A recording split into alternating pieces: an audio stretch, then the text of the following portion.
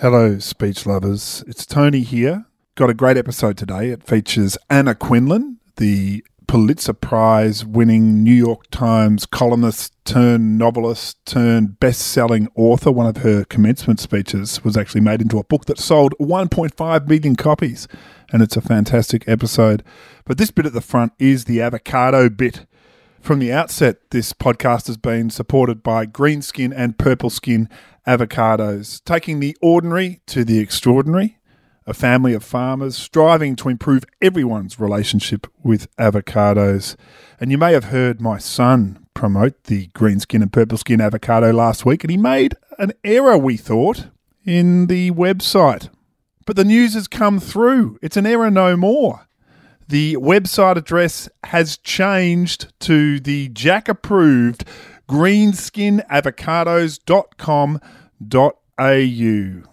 Visit that website today for some Avo inspiration, whether it's the Avo pesto pasta recipe or the avocado tuna boat or the avocado and pulled pork. Greenskinavocados.com.au is a place where the king of fruits is properly saluted. Check it out now. The Funk Soul Brother, Greenskin Avocados. We shall fight on the beaches. We shall fight on the landing grounds. We shall fight in the fields. If you lay down with dogs, you get fleas. Fraud, sham, and hypocrisy. Change within the system. The hollow man of anger and bitterness all must be left to a bygone age. I understand victory. I understand sacrifice. Speakola. I may not get there with you. That we as a people will get to the promised land. Well, may we say God save the Queen, because nothing will save the government yet. Speakola with Tony Wilson. Hello, welcome to the 9th episode of the Speakola podcast. And what an episode! Our guest, Anna Quindlen, who won the Pulitzer Prize for commentary in 1992. She was just the third woman to have a column on the op-ed page of the New York Times. And then when she finished at the Times, she had a column at Newsweek, and she's written novels. She's written 9 of them, the most recent being Alternate Sides. She's also written non-fiction, including Nanaville, a memoir about becoming a grandmother. Her status as a columnist meant she became a sought-after commencement speaker, and then once she started delivering them, she became an even more sought-after commencement speaker. In fact, it would be difficult to find anyone, perhaps save Oprah, who has delivered more great commencement speeches in the 21st century, and a couple of them are truly famous. One of them, at Villanova in 2000, became the text of a short book called A Short Guide to a Happy Life, and it sold 1.5 million copies. Incredible, really. But her novels and non-fiction have also appeared on bestseller lists, and she really is one of the notable authors in American life. She lives in New York. She's been locked down in Pennsylvania in recent times, and we spoke to each other via Zencastr. She even went and got herself a headset for me because I think it makes nicer sound, although she did mention that CBS don't ask her to get a headset. So Speakola more demanding than CBS. Anna Quindlen, thank you so much for the effort and this wonderful interview.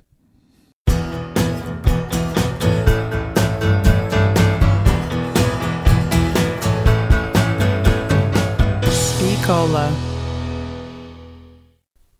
Well, my guest today has had a life in words of many different types. She's written non-fiction books, she's written 9 novels, she's won a Pulitzer Prize for commentary. But in commencement speech terms, she really is the high priestess. She's been one of the most in-demand commencement speakers across the country for several decades now, beginning with her famous speech at Villanova in 2000, and the one that we're going to focus on today, which is the 2017 speech at Washington University. Anna Quindlen, thanks for being a guest. Thanks, Tony. Happy to be here. So the commencement speech form, which has got such a rich tradition in America, it's less big here in Australia. What was your first exposure to it? Was it your own graduation day?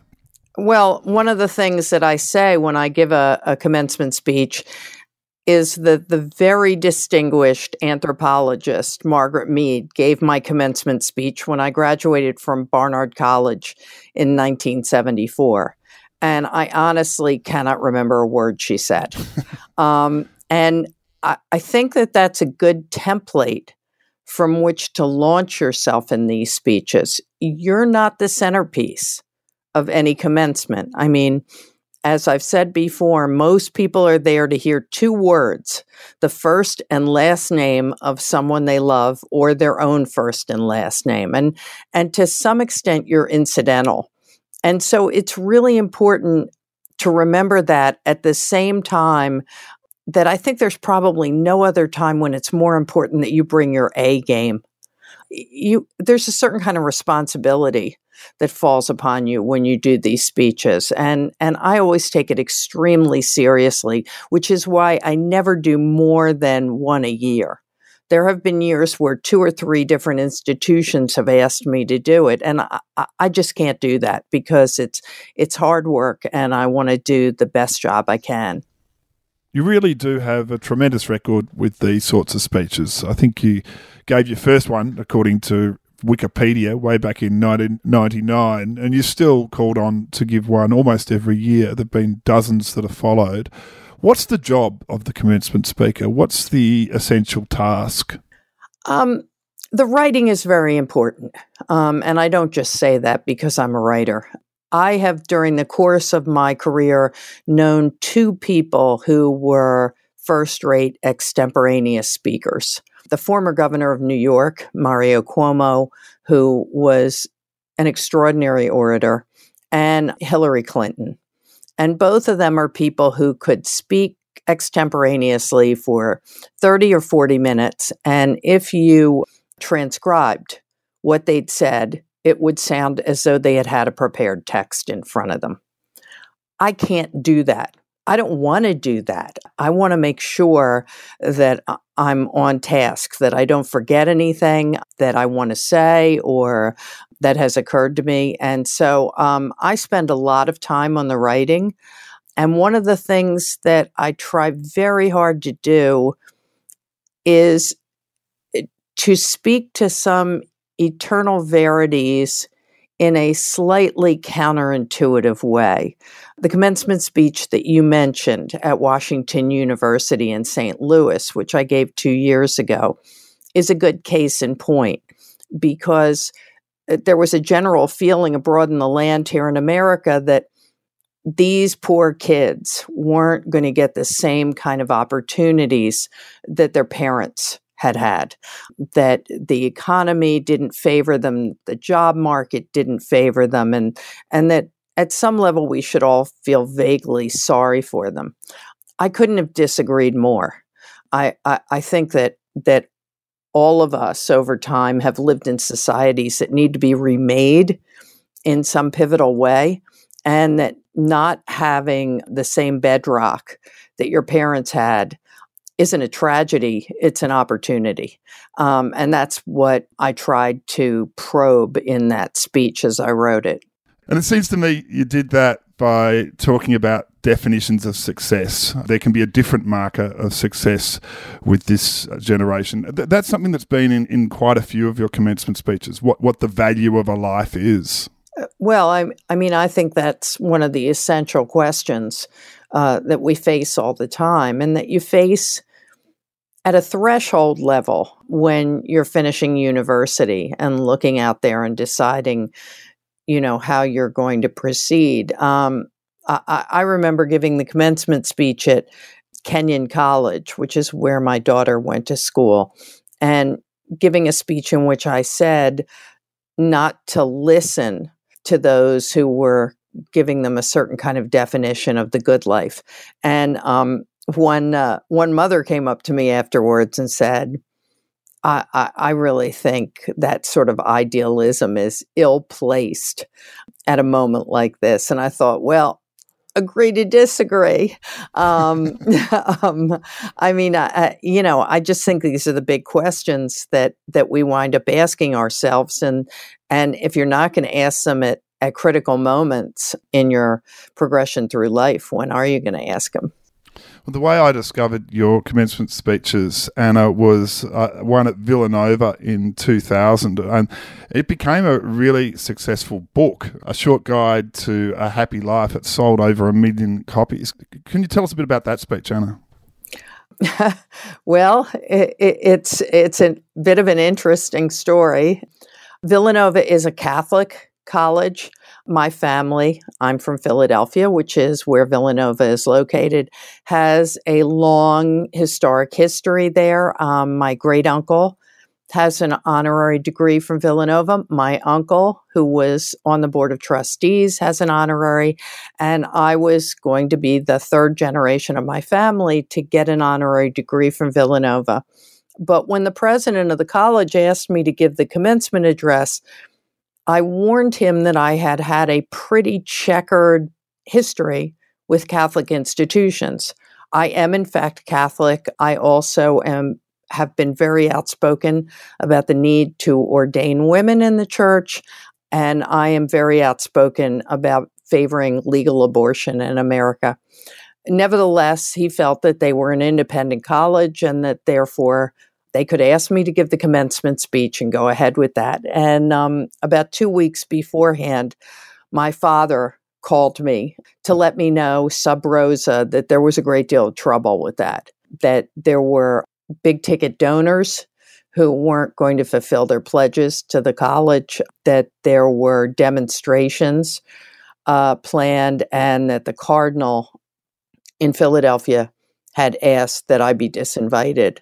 And so I actually wrote to the president of the college immediately and stepped down as the commencement speaker and as an honorary degree recipient. If I had been asked to speak at Villanova in an endowed lectureship or for an event, for any other kind of event, I would have gone ahead and done it. But a commencement is about the graduates. And I felt like what was going to erupt would have shadowed their day in a way that I would never want to do. So I didn't give the speech, although I'd written this speech.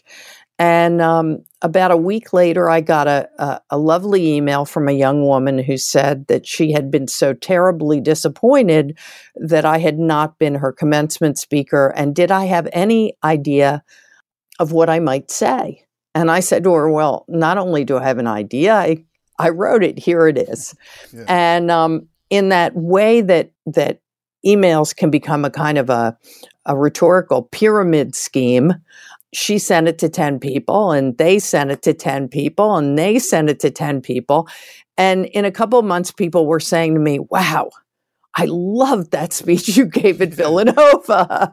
And eventually so many people said they loved it that my editor at Random House decided we should do it as a little book. And as you said, it's been in print for 20 years, and it's sold about 1.5 million copies at this point.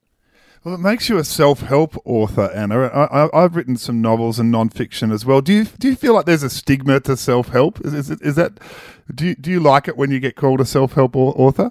Sometimes I'm introduced as the only person who has ever had books on the New York Times fiction, nonfiction, and self-help bestseller lists.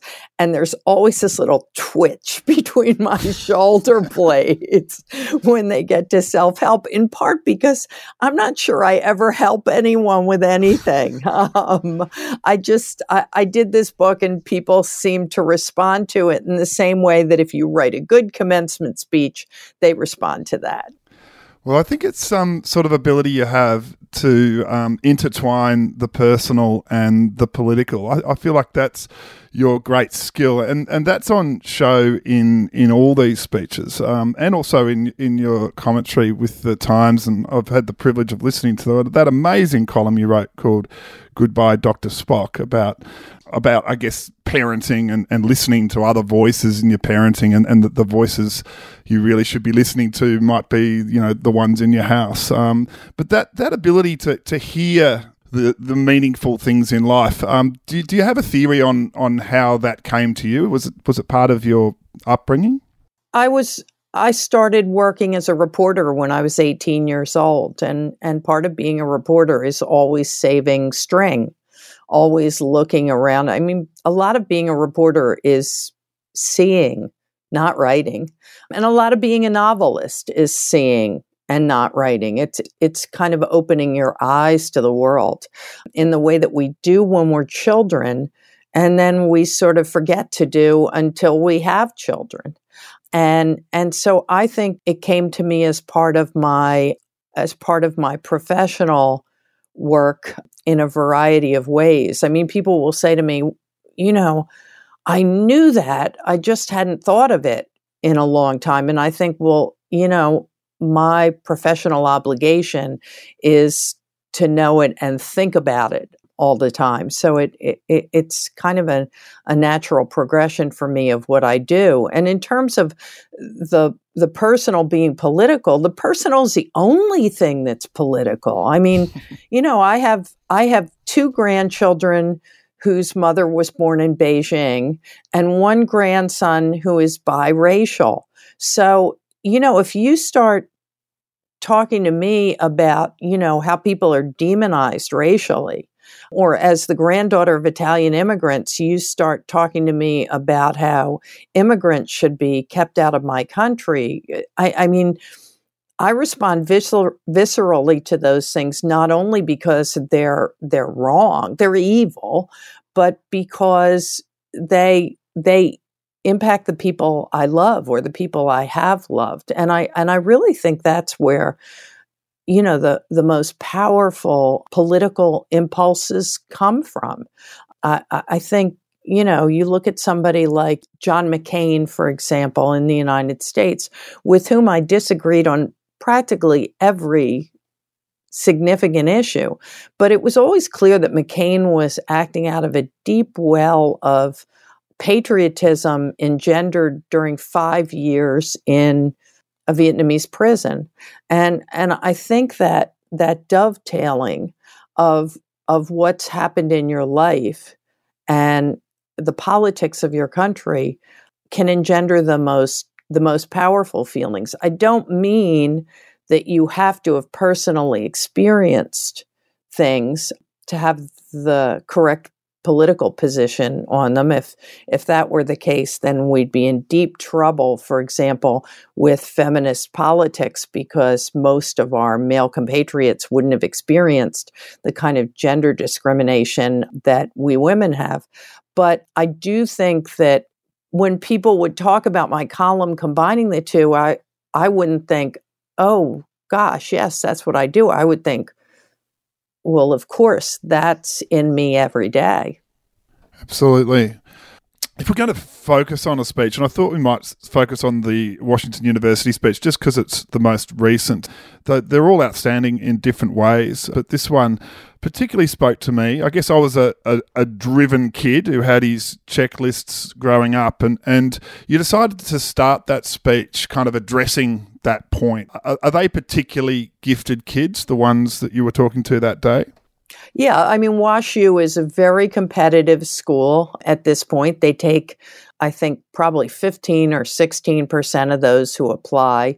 It's a lovely place with terrific faculty and students who take their work very seriously, just as I did when I was a college student. I, too, was an extremely driven student, an extremely driven person. And I think that at a certain point, it became clear to me that some of the paths that those of us who seek success follow don't necessarily result in satisfactory lives or even satisfactory professional lives. I've been keenly aware since I left the New York Times, where I was an op-ed page columnist, and the whole world put up its hands and shrieked that one did not do that we tend to have a kind of a truncated view of human behavior that's essentially a ladder. There's a ladder in front of you, and you should climb it rung after rung after rung. And I'm not sure that necessarily makes not only for a satisfying life, but for interesting work. As I said in that speech, there's all kinds of people who have done extraordinary things by not doing what was considered the right thing. Picasso could paint a still life as well as anybody out there. And he jettisoned that very early on and did something that much of the world thought was absolutely insane. William Faulkner wrote The Sound and the Fury, which is an unbelievably audacious novel, but one that completely perplexed many readers. So I think there sometimes is a tendency to think that there is a right way to do things, and that the right way doesn't necessarily bring satisfaction. And not only that, but it's often antithetical to greatness.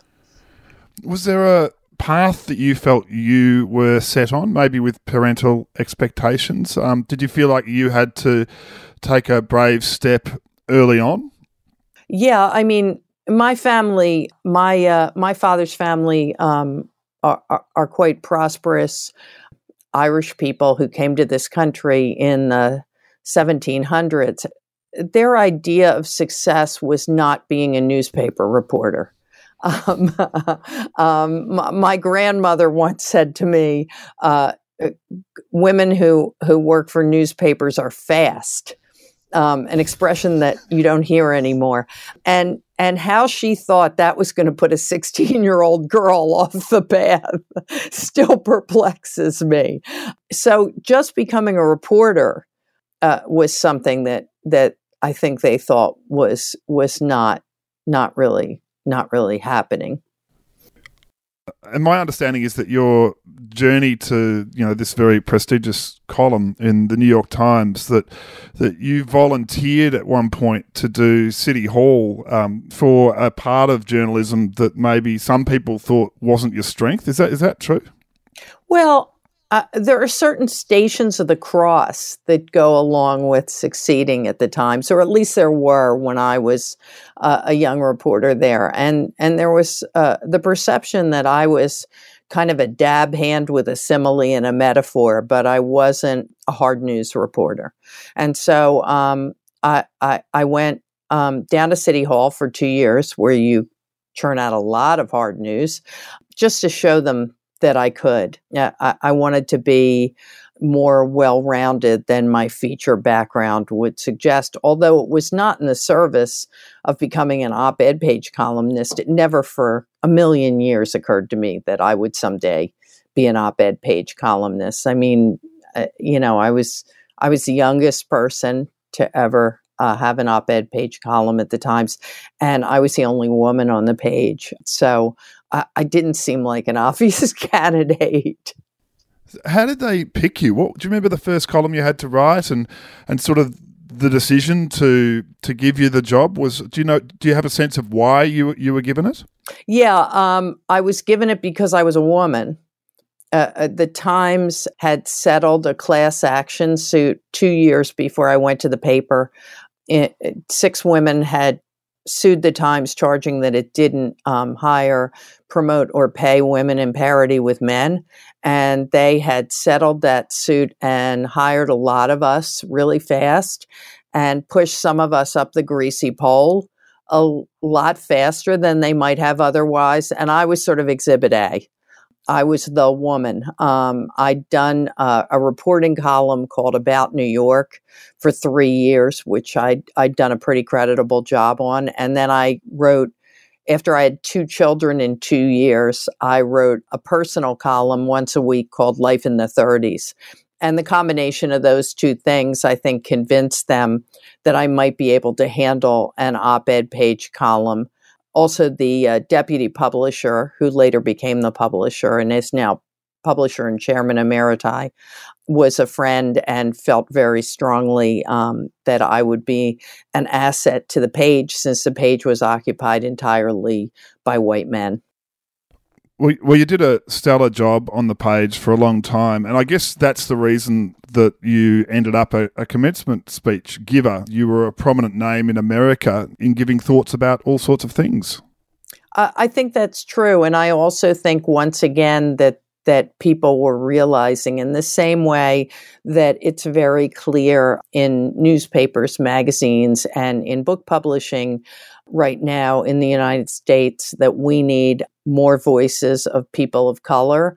I think at the time that I started to be asked to do this, to write the column and to give speeches, that it was clear that we needed to hear more from women, that our voices had not been front and center in a way that was important or useful. And of course, I gave a number of commencement speeches at single-sex institutions that were all women, but increasingly, as I looked out at the student body at any commencement at which I was speaking, at least half of the graduates were women. So it seemed, I think, to reflect the experience of the students in a way that was changing during the course of my professional career and my personal life. Getting back to the Washington University speech, you do start with this idea that greatness is achieved with courage, and you gave the great example there about Picasso. But I guess the next job is to drag it back to the students themselves, the sense that they probably have that they're not going to be a Picasso. So what's this bit of the speech?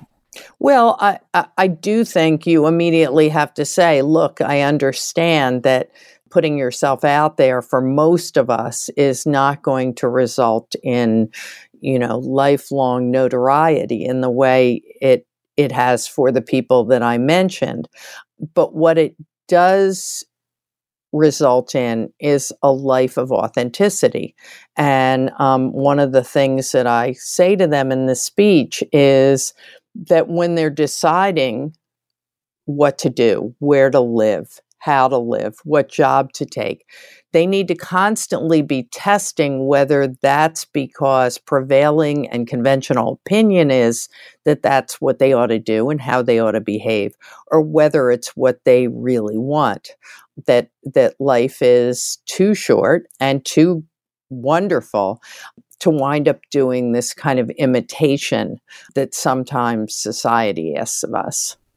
And did you ever feel, when you were doing the column, and you say that one of the most difficult decisions for you was to leave the column because it's not something that people had ever done. I'm not sure if they've done it since. But was there a sense that you were confined by that? Did you need to blow something up? I like to do any job until I feel like I'm competent at it. And then I feel like it's time to find something that scares me again. I know how to write a creditable column.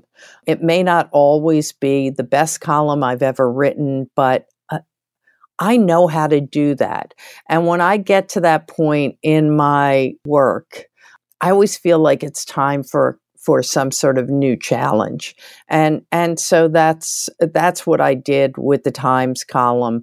I circled back and did the back page of Newsweek 5 years after I left the Times, for 9 years, and was able to combine doing the column with writing novels, which was something that was very challenging when I was writing 2 columns a week for the New York Times.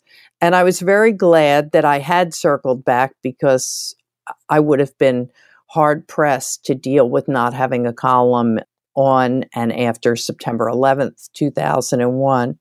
But again, I felt as though I had done what I'd come there to do, and again, that it was time to move on. What was the column you wrote that week in 2001? Do you remember what approach you took? I wrote 6 columns. It was the only time I've ever written 6 columns about the same subject, because I always feel like columnists ride their hobby horses too much, and readers get bored with the predictability. But with that, it was history, and I had to write over and over again. And I can't remember what I do. It was a column called Imagining the Hansons. Wow, I'm going to seize up just thinking about it. I looked at the list of the people who were on one of the planes, and it had the full names of these two people. And then underneath, it had the name of their daughter, and it said, and with each of them, it had the age, and with her, it said 2. And I just sort of, as a mother, imagined the lead up to that flight. How, you think about the things that you need to bring on the plane so that her ears won't get stopped up. And you think about the coloring book and the crayons so that she won't get bored because you're flying all the way to Los Angeles. And, maybe she has a little backpack and so on and so forth. And the column was around the idea of just imagining this family getting on the plane, and then thinking about all the people who, in the aftermath of those terrible events, did good, and how the evil that seemed to overshadow everything was being itself overshadowed by good.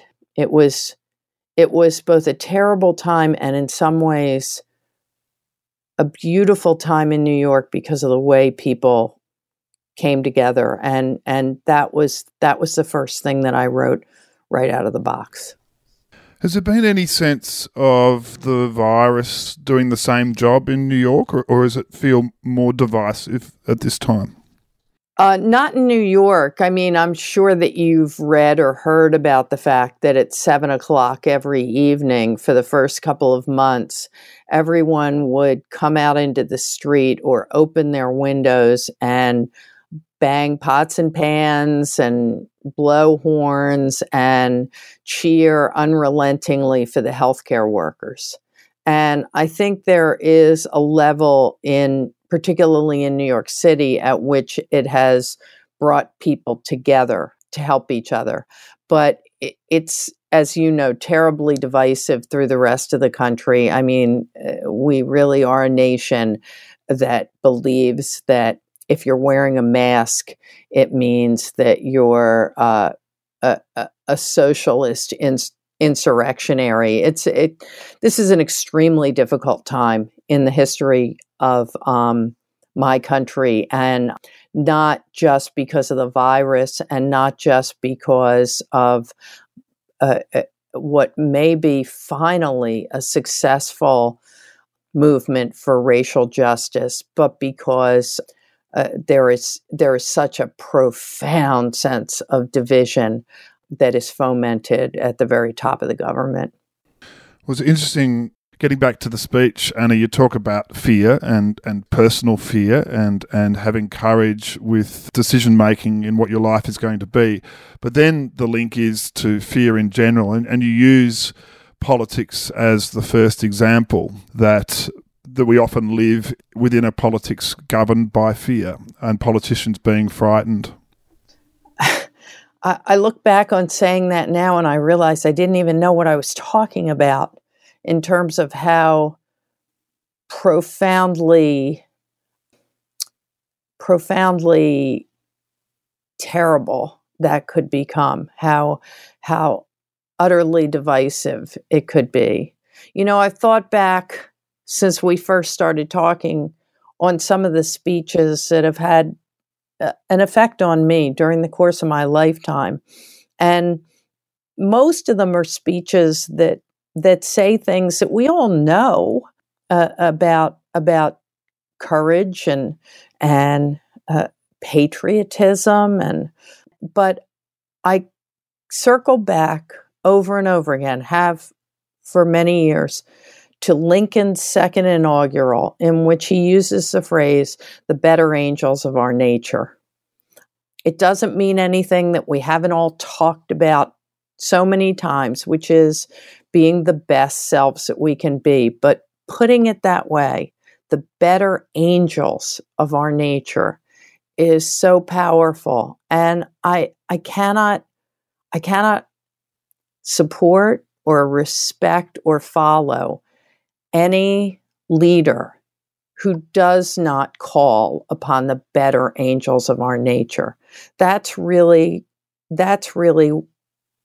what we all are called to do, and what they are called to evoke in us. And I think it's what I try to do over and over again in speeches, to say, find the better angels. Find the better angels inside yourself. Is it a rectifiable situation? I look at the sort of the cauldron that is social media and what our wonderful Australian Rupert Murdoch has bequeathed to the United States. Is this a problem that is fixable? Will a less fear-mongering president change things quickly in the US? I think it's fixable by a new generation of leadership. I mean, when I stepped down at Newsweek in 2009, my last column said that it was time for people of my generation to step aside, not to disappear, not to necessarily quit their jobs, but to open up the leadership pathways to a new generation of people, a generation of people who are digital natives and so have a better sense of how to negotiate social media and some of these technological challenges than we do. And I think that's when it's going to change. I mean, younger people in my country are more pluralistic. They take for granted a kind of a mix of people and ideas and ways of living that are not what I necessarily grew up with. And I think that they're going to make a huge difference. You know, those of us who are feminists and have a kind of a pipeline to one another in the United States right now tend to be very excited about the leadership in New Zealand. We look at her.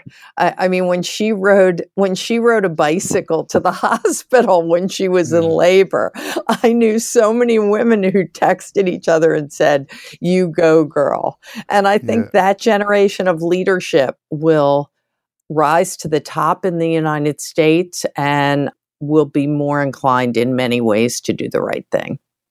Well, Jacinda you talk about great extemporaneous speakers, and she's certainly one of those. There's a speech she gave to striking teachers that we put up on Speakola that's just an amazing example of empathy and eloquence. I'd urge anyone to check it out.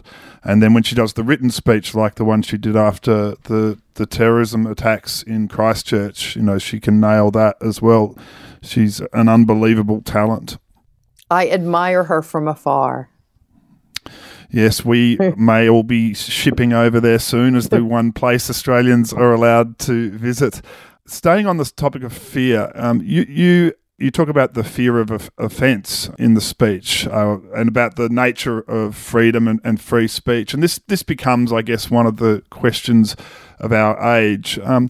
As someone who's been a columnist, do you ever feel hemmed in now by the response that will come to anything you say or think?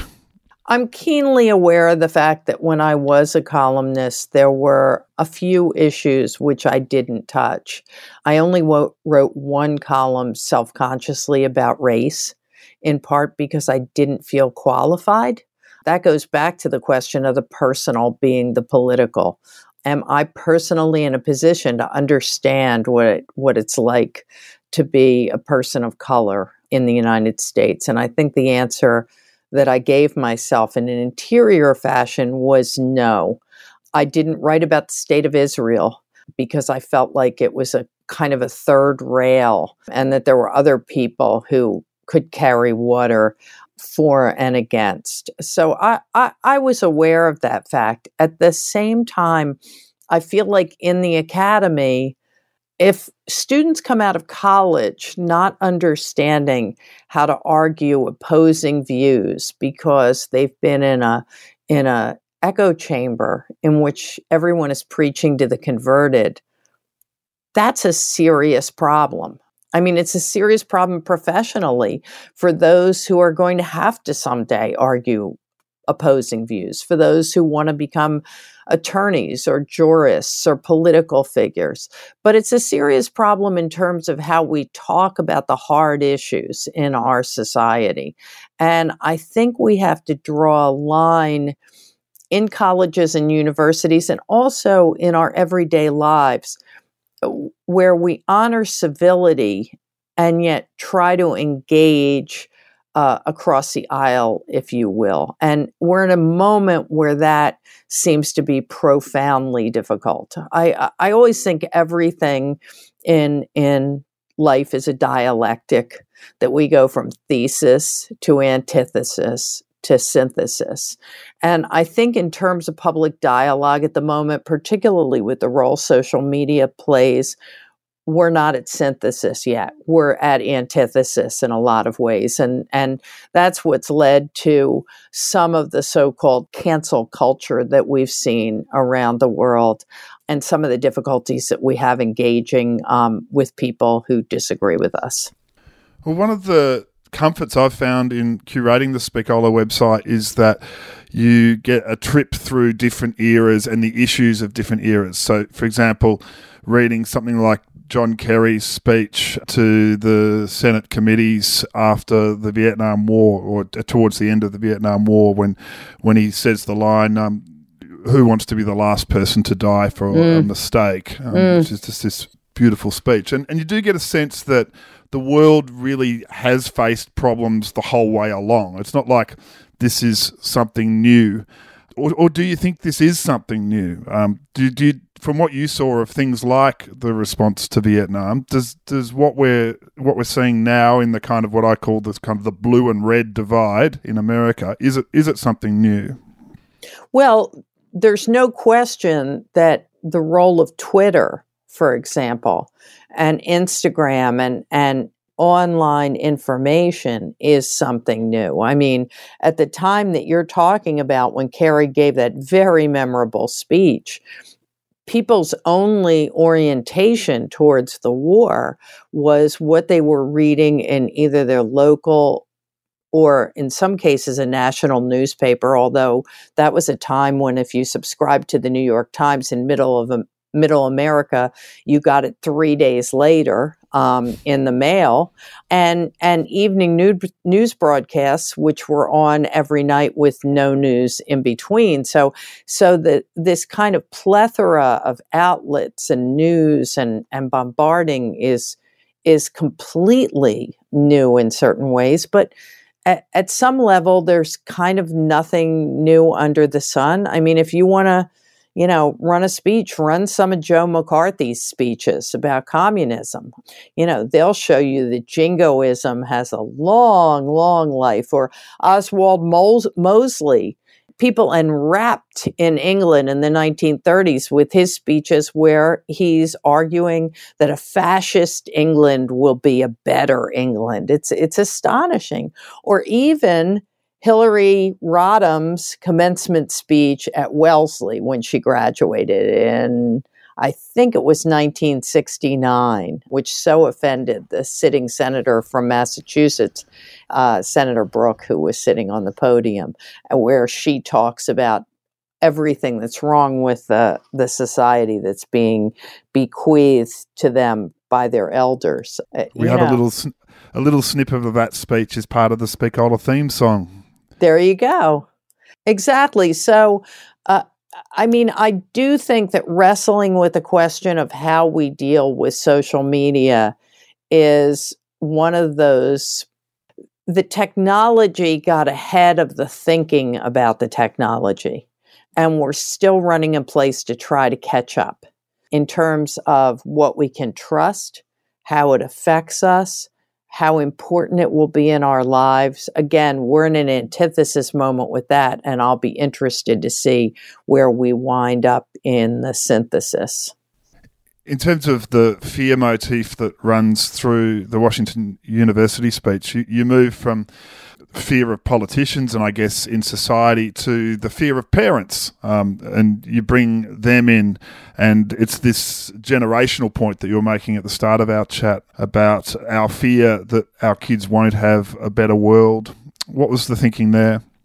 Well, it was the question of what it means to do better. I do think that certainly for my father's generation and to some extent for mine, doing better meant, well, look, when I was growing up as an Irish kid, it was ditch digger to cop to lawyer to judge in 4 generations. That's how you were going to do better, right? More prestige, more money. That was a better job. And I think that the standard of doing better ought to be better. I think if these kids are the kids who grow up with some parity between men and women, that they will have done better than my generation. I think if they're kids who grow up thinking that the world is filled with people who are gay and straight and non-binary and whatever, they will have done better. And certainly if they can bridge some of these racial divides, they will have done better. So I'm not a big fan of the McMansion. But I am a big fan of living in a world in which you and all of your family and all of the possible permutations of your kids can be comfortable. You bring the speech home, and I guess you reach a sort of a rhetorical crescendo with this idea of audacity. Talking a little bit about delivery, and you say over and over, it is audacious, and it is audacious, and you can feel you're gathering the crowd here. How much is delivery a part of writing? How would this part have come to be? Well, that's the second part. You write the speech, and then you start to do it aloud. And of course, what you find is that you have sentences that are way too long, so you can barely breathe at the end of them. You find that you have sentences that don't sound conversational enough. I mean, you don't want to dumb down your writing, but at the same time, you want to be talking to people and not at them. And so finding a way to hit that kind of mark where you feel like you're speaking to people is one of the things that you work on. And then I am a big fan of a kind of a rhythm and meter to my work. I always have been, even when it's not in speeches, when it's just in my novels or in my columns. I like to have a certain kind of rhythm and meter. And when I started giving speeches, that tendency came in really handy because it just fit with giving a speech where you worked up kind of a tempo that the crowd followed along with you. Is there someone who taught you rhythm? I actually had an English teacher who got me to read out a page of The Leopard, Giuseppe de Lampedusa's The Leopard, and he said, listen to the sentence length here and the rhythm of writing. And it was pretty much the most important artistic day of my life. Is there anyone who helped you with this, or is it just weight of reading and education? As a Catholic school child, I spent hours and hours setting poems to memory. Daffodils by Wordsworth, The Children's Hour, Once More Into the Breach. And I think learning all those poems gave me a sense of rhythm. And frankly, the Latin Catholic Mass, which I grew up with, which has an internal rhythm, despite the fact that a lot of it we didn't even understand while I was repeating it. While we were repeating it, I think gave me a sense of rhythm. Well, you can certainly feel it, and you can feel the audience starting to get involved with applause. And do you remember the audience that day? Or do you remember the conditions that day at Washington University? I do. I remember them very well because I sometimes say that the single most important decision a college president has to make is whether to have commencement inside or out. Having it inside is very unpopular. Everybody wants to have it outside on the field, on the quad. And the night before, I was at a dinner with the other honorary degree recipients, and the weather forecast looked dire. And the president of the college, Mark Wrighton, was going back and forth with whether he should have it inside somewhere or have it out on this beautiful quad. And at 5 o'clock in the morning, I woke up to a thunderstorm so overwhelming it felt biblical.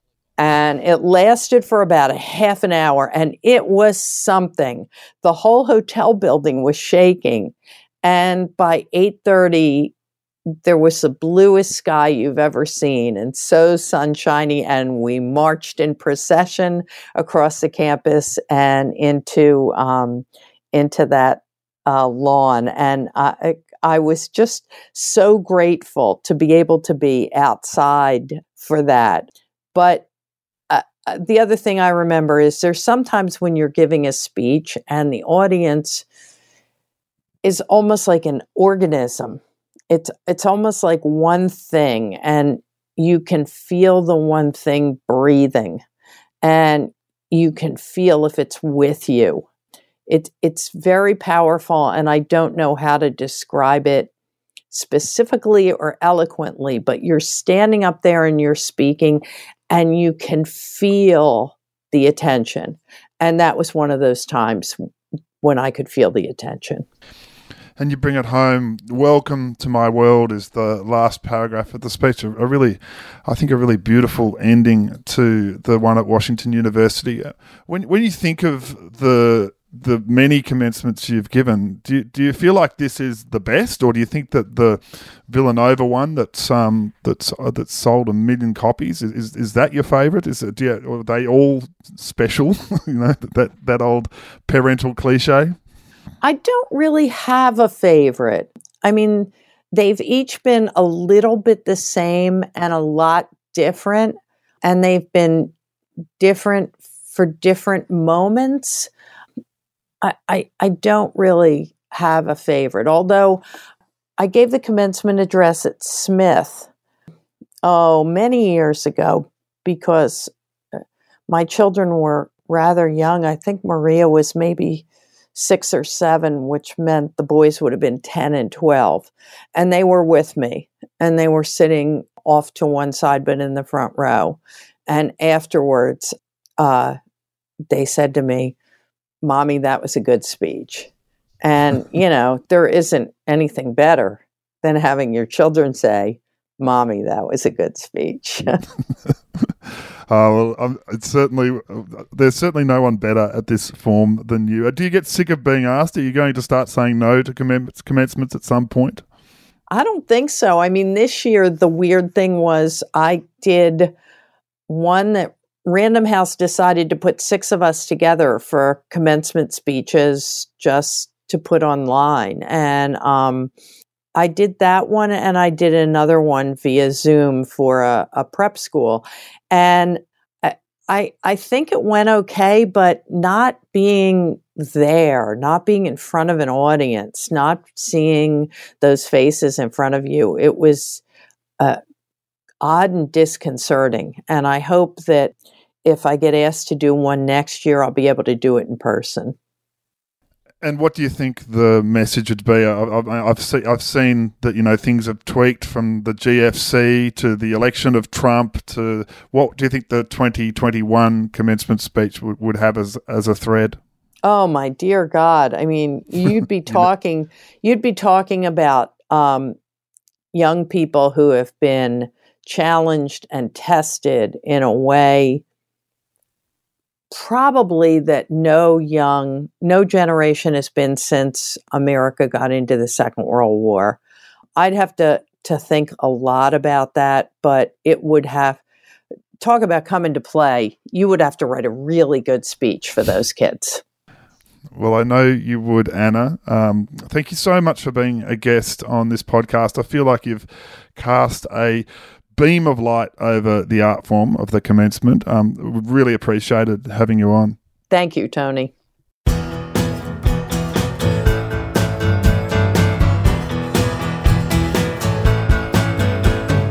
Speakola.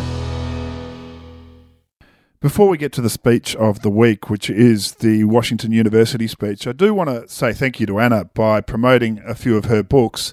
Nanaville is a big-hearted book of wisdom, wit and insight, celebrating the love and joy of being a grandmother. It came out a couple of years ago and is one of Anna Quinlan's numerous non-fiction titles that you can find on her website. And she's also got a novel that's just been released called Alternate Sides, set in suburban New York.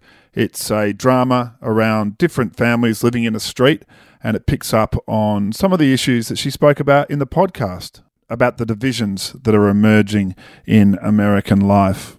Anna's website is annaquinlan.net. I'll also say that Anna mentioned quite a few speeches in her interview there, and most of them are on Speakola. You can check out Lincoln's first inaugural with the "Better Angels of Our Nature" quote.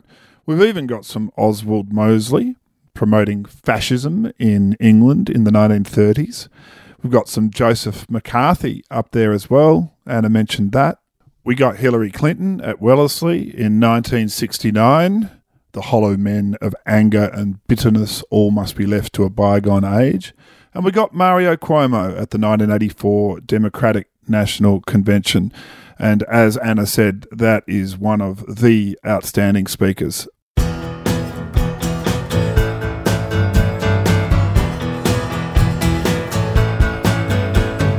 Speakola. Well, we've heard the eloquence of Anna Quinlan in an off-the-cuff interview format, and we've also heard that she works very hard to come up with a careful script at an occasion like a commencement. Well, let's hear one now. On the 19th of May 2017, Anna Quinlan addressed the graduating students of Washington University in St. Louis. A storm saturated the campus in the early morning, but then the skies cleared to a glorious day, and Anna delivered a glorious speech. You may hear her competing with something that sounds a little bit like a brass band at some points. That's just something that's on the audio track on YouTube. But otherwise, this is just the voice of a speaker in full control. I'm honored to introduce you to one of America's most accomplished and heralded writers, Anna Quinlan.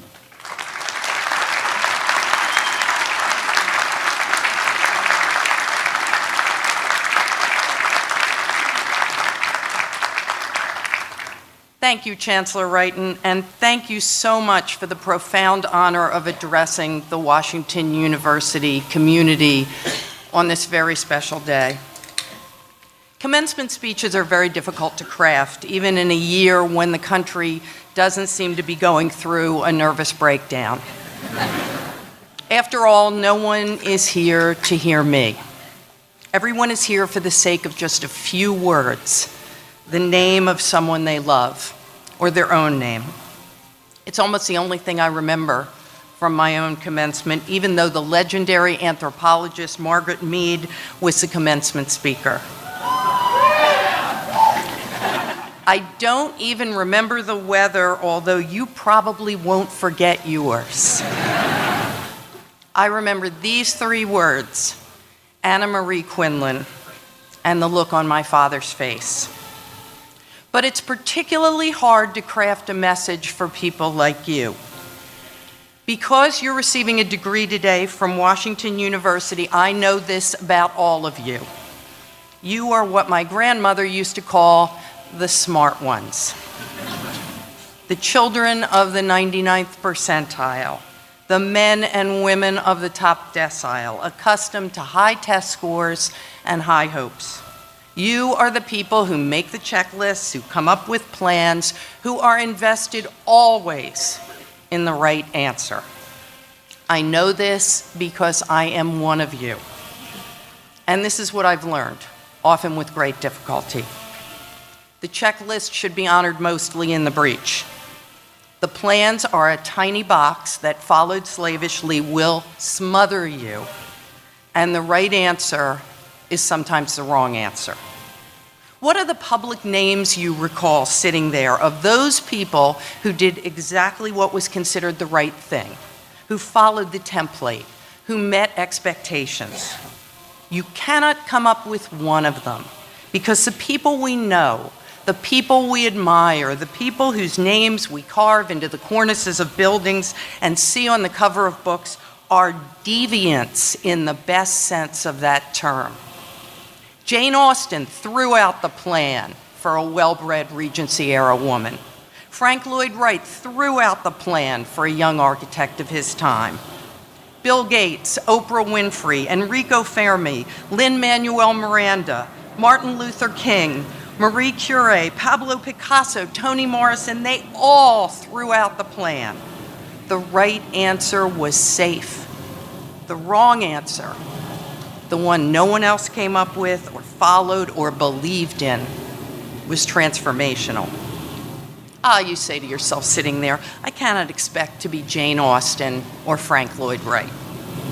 But what you can embrace is a life that feels like it belongs to you, not one made up of tiny fragments of the expectations of a society that, frankly, in most of its expectations, is not worthy of you. And that requires courage, not compliance, passion in lieu of simply plans. Smart is good. Smart and hardworking is really good. Smart, hardworking, and fearless, that's the hat trick. You possess an invaluable credential that will soon be ratified here. But are you strong and smart enough to become who you might be were you not afraid? That's the problem, isn't it? We slavishly seek what is correct because we are afraid. Caution is nothing but fear dressed up as common sense. Coloring books have come back into vogue for adults because there is nothing quite so soothing as coloring inside the lines. The road less traveled, popular poem, unpopular life choice. The well-trod road is so much safer. But I tell you absolutely that the most terrifying choices I made in my life, and the ones that other people saw as most foolhardy, are the ones that brought greatest rewards. Because of some strange little voice inside, I zigged where I was expected to zag.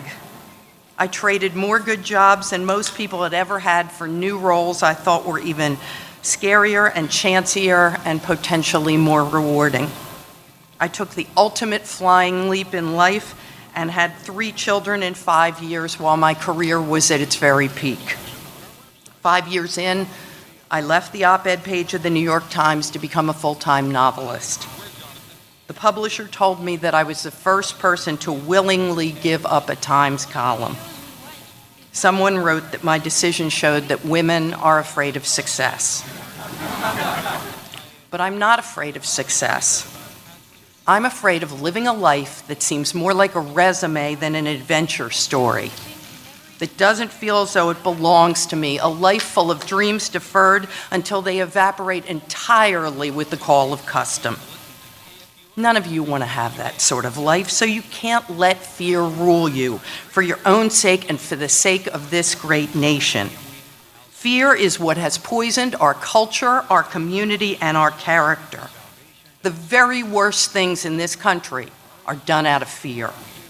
Homophobia, sexism, racism, religious bigotry, xenophobia, the embrace of demagogues, they all arise out of fear of that which is unknown or different. Our political leaders don't actually lead when they are afraid of being thrown out of office. Our corporations resist real innovation because they're afraid of taking a chance.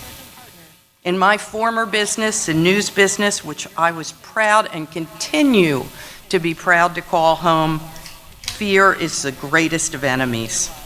Without fear or favor, the business has to provide readers, listeners, and viewers with searching stories, even if those are stories the powerful do not want you to hear or believe and do not want us to publish or disseminate, even if they are stories that offend and rage and distress the very readers we are bound to inform.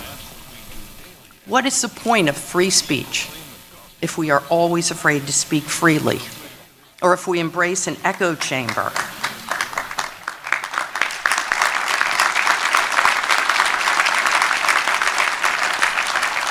If we embrace an echo chamber in which liberals talk only to other liberals and conservatives only to other conservatives, and moderates feel as though no one's talking to them. As an opinion columnist, nothing was more important to me before I wrote on any issue than to listen to those people who were in opposition to my position. You cannot marshal a cogent argument without knowing the counterpoint. Yet too often we fall silent, becoming our own censors out of fear. If we fail to allow the unpopular or even the unacceptable to be heard because of some sense of plain vanilla civility, it's not civility at all. It is a denigration of the human capacity for thought, the suggestion that we are incapable of disagreement, argument, or intellectual combat. It is the denial of everything this university stands for.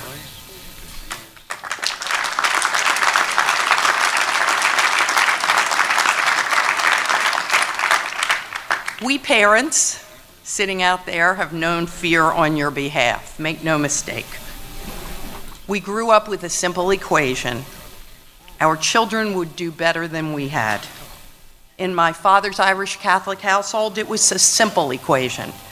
Ditch digger to cop to lawyer to judge in 4 generations. My mother's Italian immigrant parents barely spoke English. Their granddaughter is a novelist.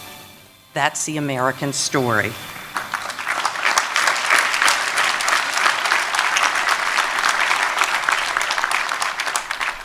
Many of my generation fear that doing better is not in the cards for you. We feel chagrined that you won't inherit the SUV, the McMansion, the corner office, that you won't do better than we did, but you are going to define what doing better means and do it better than we did. Because if you are people who see race and ethnicity, sexual orientation and gender identity as attributes, not stereotypes, you will have done better than us.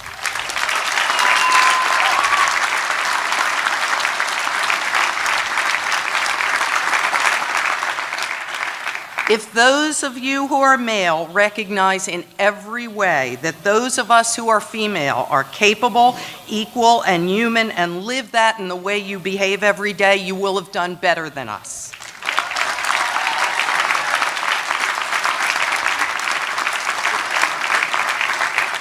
And on a more personal level, if you as a group ditch what has somehow become the 80-hour work week and return us to a sane investment in our personal and professional lives, you will have done better than us.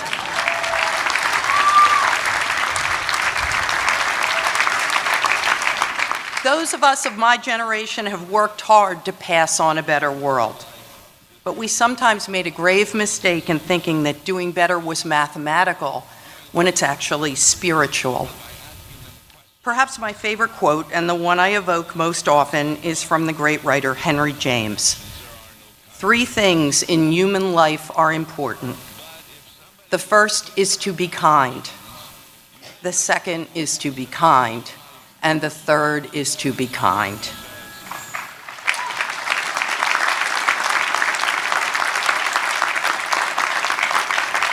If you follow those words in public service and private life, you will have done better, because we have today a world with too much of the kindness leached out of it, that is too often mean-spirited, that seems to have lost track of the most valuable verse from the New Testament, the one about loving your neighbor. Perhaps that's because we've forgotten how to be kind to ourselves. The right answer about how we should be, how we should behave is today so often a punitive one. We should be thinner, richer, slicker, surer. We should be tougher, harder. That's all nonsense. I can assure you that when I look back over my life, thin and rich will be 2 of the last things I really care about. Loving kindness, as Buddhism calls it. That's what matters. That's what lasts. That and giving up on the right answer.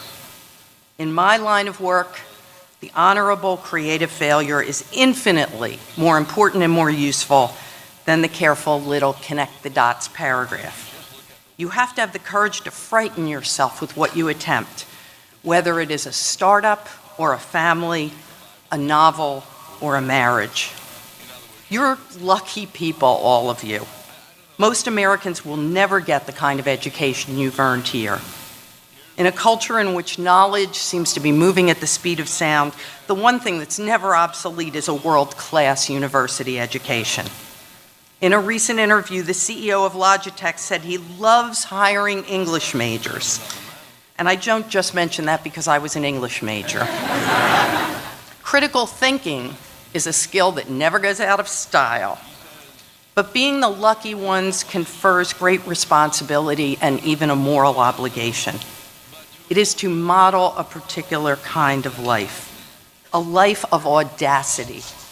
America is greatest when it is audacious. Never forget that this is a nation built on non-compliance, begun with righteous resistance against the despotism of the privileged class. It is called the American Revolution, not the American Compromise. It is audacious to come here from another country without language or means and add to the fabric of this polyglot place.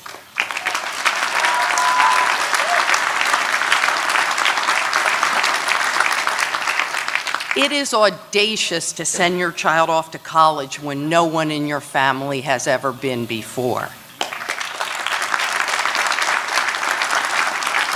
It is audacious to work to overturn laws and customs that for centuries have held fellow citizens as less than.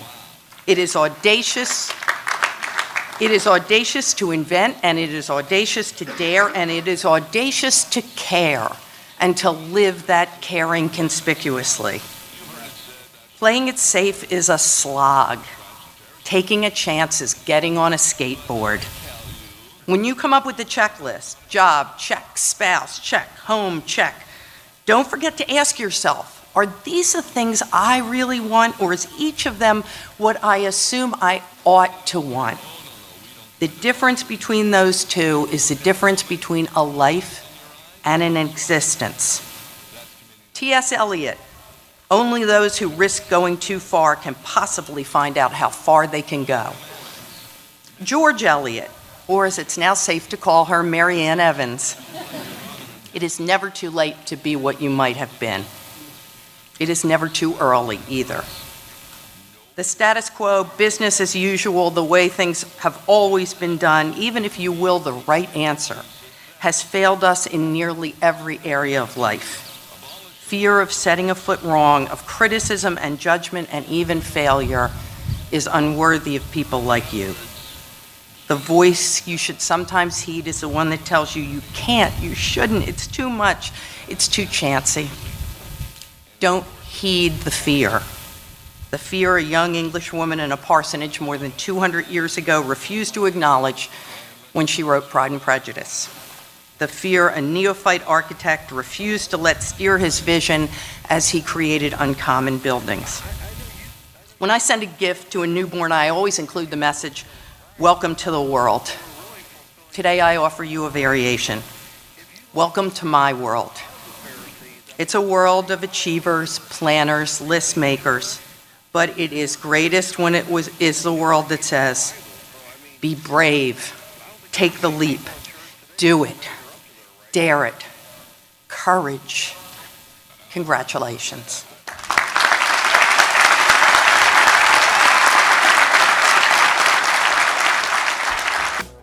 What a brilliant speech, and what a great episode to be involved in. I've listened to it over and over in the edit and enjoyed it every time. Thank you so much, Anna Quinlan. Please check out her books at annaquinlan.net. There are some great ones out.